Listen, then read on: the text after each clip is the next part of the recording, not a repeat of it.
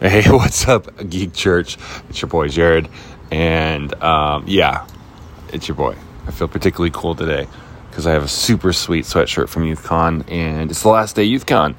But anyways, that's not what we're going to talk about. Hey, first off, let's talk about this.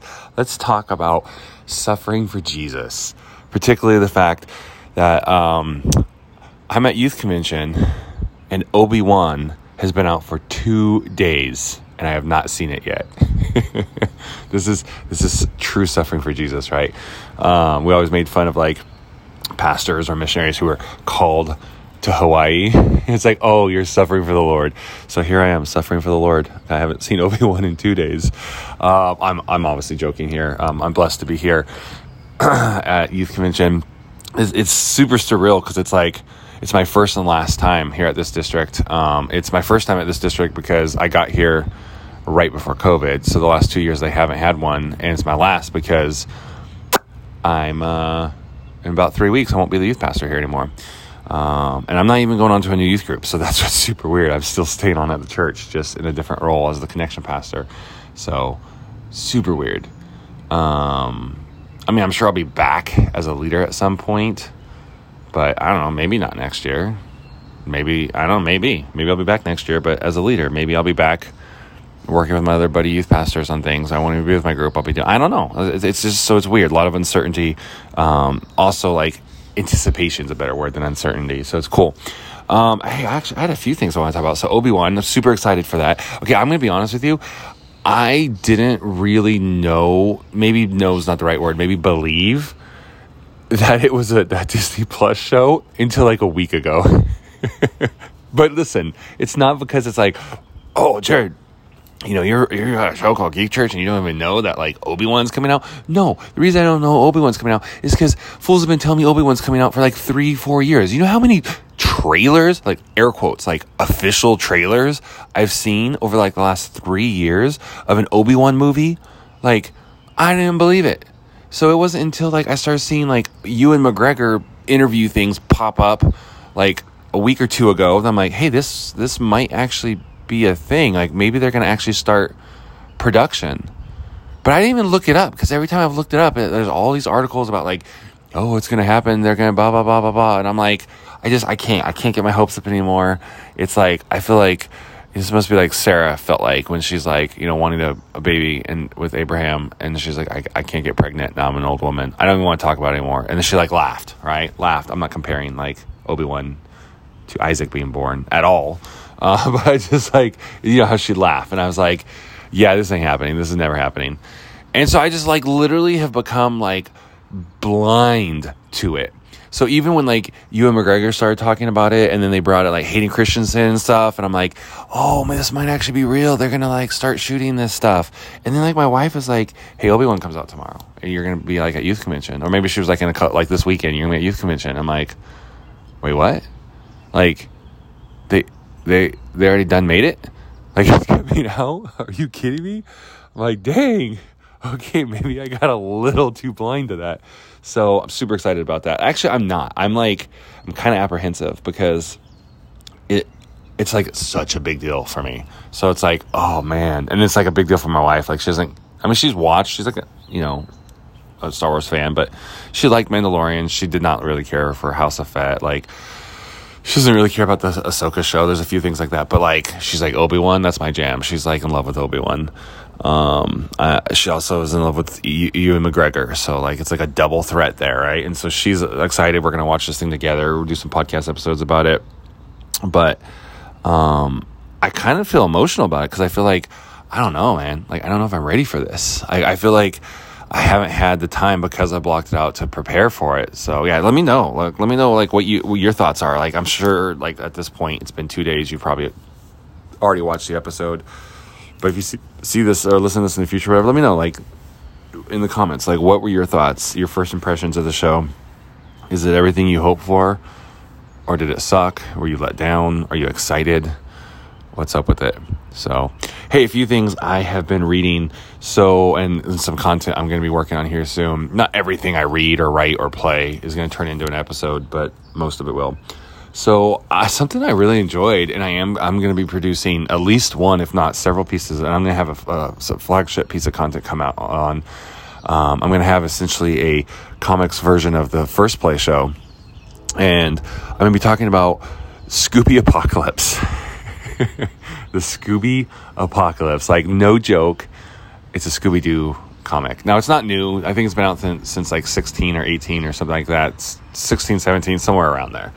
So it's by no means isn't new, but it's pretty dang awesome. Like, it's not amazing, but it's pretty good, right? So I found this in the comic when I was like, I got to get back into Geek Church. Like, one of the first things I did is I went to Barnes & Noble, because that's how Jeff and I used to rock it.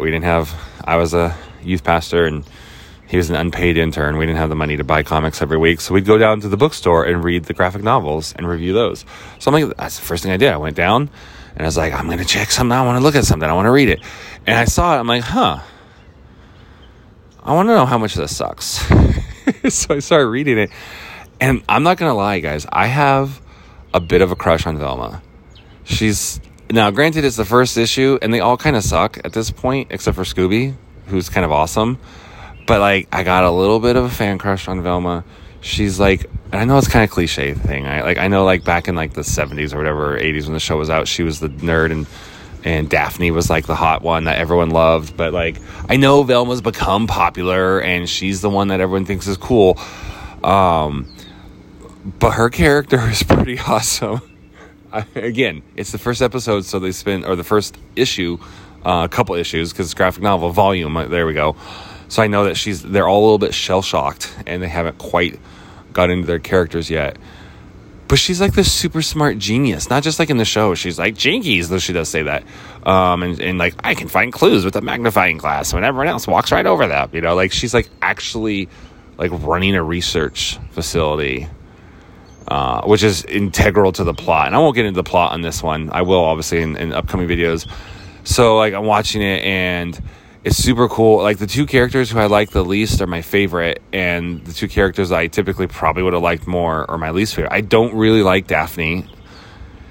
She's a bit much, and then kind of falls apart. Fred is more like Fred Flintstone in this thing. He's a bit dumb, and he's definitely like love drunk, like love sick. He's like just following her around like anything goes, blah blah blah. Their characters weren't great, which they weren't great in the cartoon, but like I said, Velma's awesome, though she isn't in the best standing with the group in the beginning. That's probably the weirdest part, is that they're not like a group. They were just like individuals for the most part. Like Shaggy and Velma knew each other, kind of. They worked at the same research facility.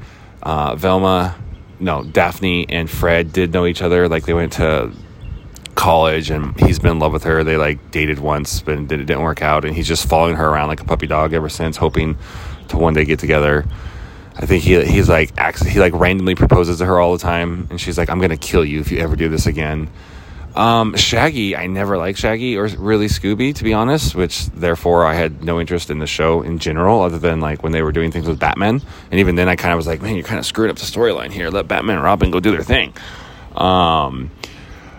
Shaggy's pretty cool. He's totally like a millennial hipster dude. He's like a dog trainer in the thing. Thus he's with Scooby. Scooby is the dumbest of the smart dogs in this program, which is hilarious. He's still like, smart. He can talk and whatnot. They gave him this interesting thing because, in the show, he was a coward, him and Shaggy, and he still is, but he goes into like this like protector mode. So even though he's like a coward, like he goes in this protector mode and like just like kills these monsters and protects the people, and that's kind of cool. I think so far the best part has been, just because of the sheer friggin' irony of this thing, is they haven't done really anything with it yet, other than like Scooby was bullied by the other dogs in the program because, like I said, he was kind of considered a failure. Well, he was considered a failure. He was the dumbest of all the smart dogs. Can't talk in complete sentences, does the whole rut row thing, and can't talk right. And so it was established early on that like he like hecka got picked on by the other dogs, to the point where like the other dogs almost killed him once, and like that's how him and Shaggy met. And then Shaggy, being like this like pacifist hippie guy, like took a liking to him, right? But like legit partway through, it like reveals like this pack of dogs that got out, and they're like, we have to hunt them down for two reasons. One, like our tech that makes us smart is going to wear off, and so we need to find Velma to like fix it and upgrade it. And two, because I want to kill Scooby. And I'm like, oh, okay, this dog's okay, whatever. And then it's like, because I'm Scrappy Doo and I'm going to kill Scooby. I'm like, oh, I did not see that coming. It's like Scrappy Doo, his little like, cousin, nephew, character is like the bad guy, setting up for like volume 2 to be the bad guy. And I'm like, that's ingenious. Super weird, but ingenious. So I'm really digging that. And like I said, I'm going to be producing 1 or 2 pieces of content. Definitely I have like a flagship piece of content coming up. I haven't really named so I have the first play. I don't know what I'm going to call it when it's first play for comics or movies. I finally got around to watching Batman. I don't know, man. I think I need to watch it again or have more time to process, because I did not like it. And the more time goes on, I think I'm liking it more. And I have a lot of positive things to say about it. I just didn't enjoy it that much. I think they did a fantastic job. There's so much. And I'll probably do, a more content on this, so I won't get into it too much. But, I think they did a great job. They established this, really realistic world, I think. Robert Pattinson did a bang-up job on the acting. I love, and I have to realize, okay, yes, it's his first 2 years. He's only been doing this for 2 years. Commissioner Gordon's not even a commissioner yet. It's early on. He's not going to be, the well-established, super expert Batman yet. He doesn't even really go by Batman. He's like, I am vengeance, is basically what he goes by. I don't even know if anyone referred to him as Batman or the Batman in the entire thing. So that was interesting. But so it's he's early on, so I get that. It's like Batman year 1, right? Except for it's obviously his second year. So that I get, and I can allow the fact that he's not as much of the expert. But I do really like that they show his detective skills, right? So they cops kind of begrudgingly let him in because of Gordon, who, what was he, a lieutenant, I think? Lieutenant Gordon? They'll let him into crime scenes. And I love his CSI approach. He just stands. He's super creepy and super awkward, right? He has no social skills. He just kind of stands there in the room, and it's and all right, looking around. But they really did a good job of close-ups on his eyes and showing almost in a watered down Sherlock manner, just him taking in all the details. So I thought that was really cool. They went less with the whole I'm Batman, I'm a karate guy, I'm going to beat everyone up. They made it even more realistic by being he has just full on body armor. So he doesn't even dodge all. He got shot 300 times in the movie. His body armor just protected him. I just got a text message. So yeah, that was kind of cool. And I love that he would just walk into a crime scene and you just see his eyes tracking around and processing, and he'd find clues, and he'd walk over to a clue and look at it, and they'd be like, oh, go take a picture of that. Oh, go tag that. They clearly missed it, right? So that I really thought was really cool. I don't care that they quote unquote screwed up the Riddler like some people say. I do think they made him maybe a little too close to the Joker, especially since they then kind of introduced the Joker at the end. So I don't know if maybe that was an issue, for future movies, because they kind of made him, I don't know, but we'll see how that goes, and how maybe they'll just make the Joker different. But I thought it was good. Like I said, the main thing I felt was missing was the crazy action scenes from the 90s Batman movies, but that would have ruined the movie. I think they weren't really going for that approach. And I don't love that he wasn't already the master tactician. I don't love that the Riddler was taunting him and you haven't figured it out. Maybe you're not as smart as I thought. I'm no, he's Batman. He's the smartest one there is, right? But I'm okay, it's year 2, whatever. Give him a minute. Give him a break. I thought that the parts that felt awkward and not as good as a normal superhero movie actually were to its credit, because it was, again, much more realistic and not as corny, but then also kind of made it awkward sometimes. Yeah. So I enjoyed it, but it was also kind of weird. I'm so used to Marvel movies now, where everything's here's popcorn and sugary soda handed right to you. And so I think I'm still processing, but overall I'd say it was pretty good. And I think doing this was cathartic too, like kind of helped me realize how much I enjoyed it. Man, Don't Look Up. That was interesting with Leonardo DiCaprio. Sorry, I did not mean to do that. As a kid, we called him Leonardo DiCaprio. The guys did, because we were jealous that all the girls loved him. Leonardo DiCaprio, that was really interesting. Clearly had a very specific agenda. I'm going to definitely be producing some content around that. And some flagship content for sure. I just had a lot of research to do with it.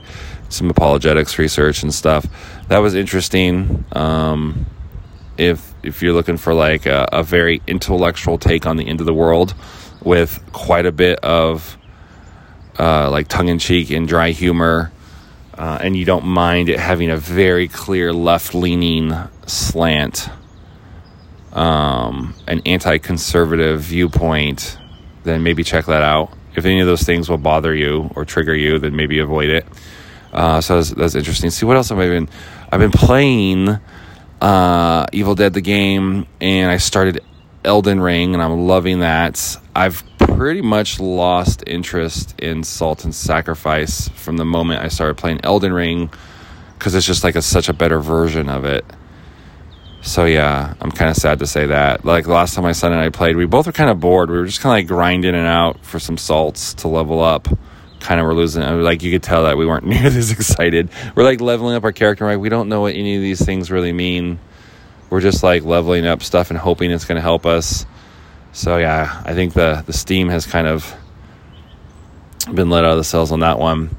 So, all right, with that, I think I need to wrap this up because I did get a text message. We are getting ready to go to breakfast.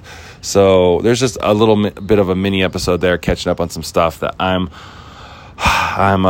reading, watching, playing, and whatnot. So I will be back next time, hopefully for a full episode. Peace out. Remember, love up your faith.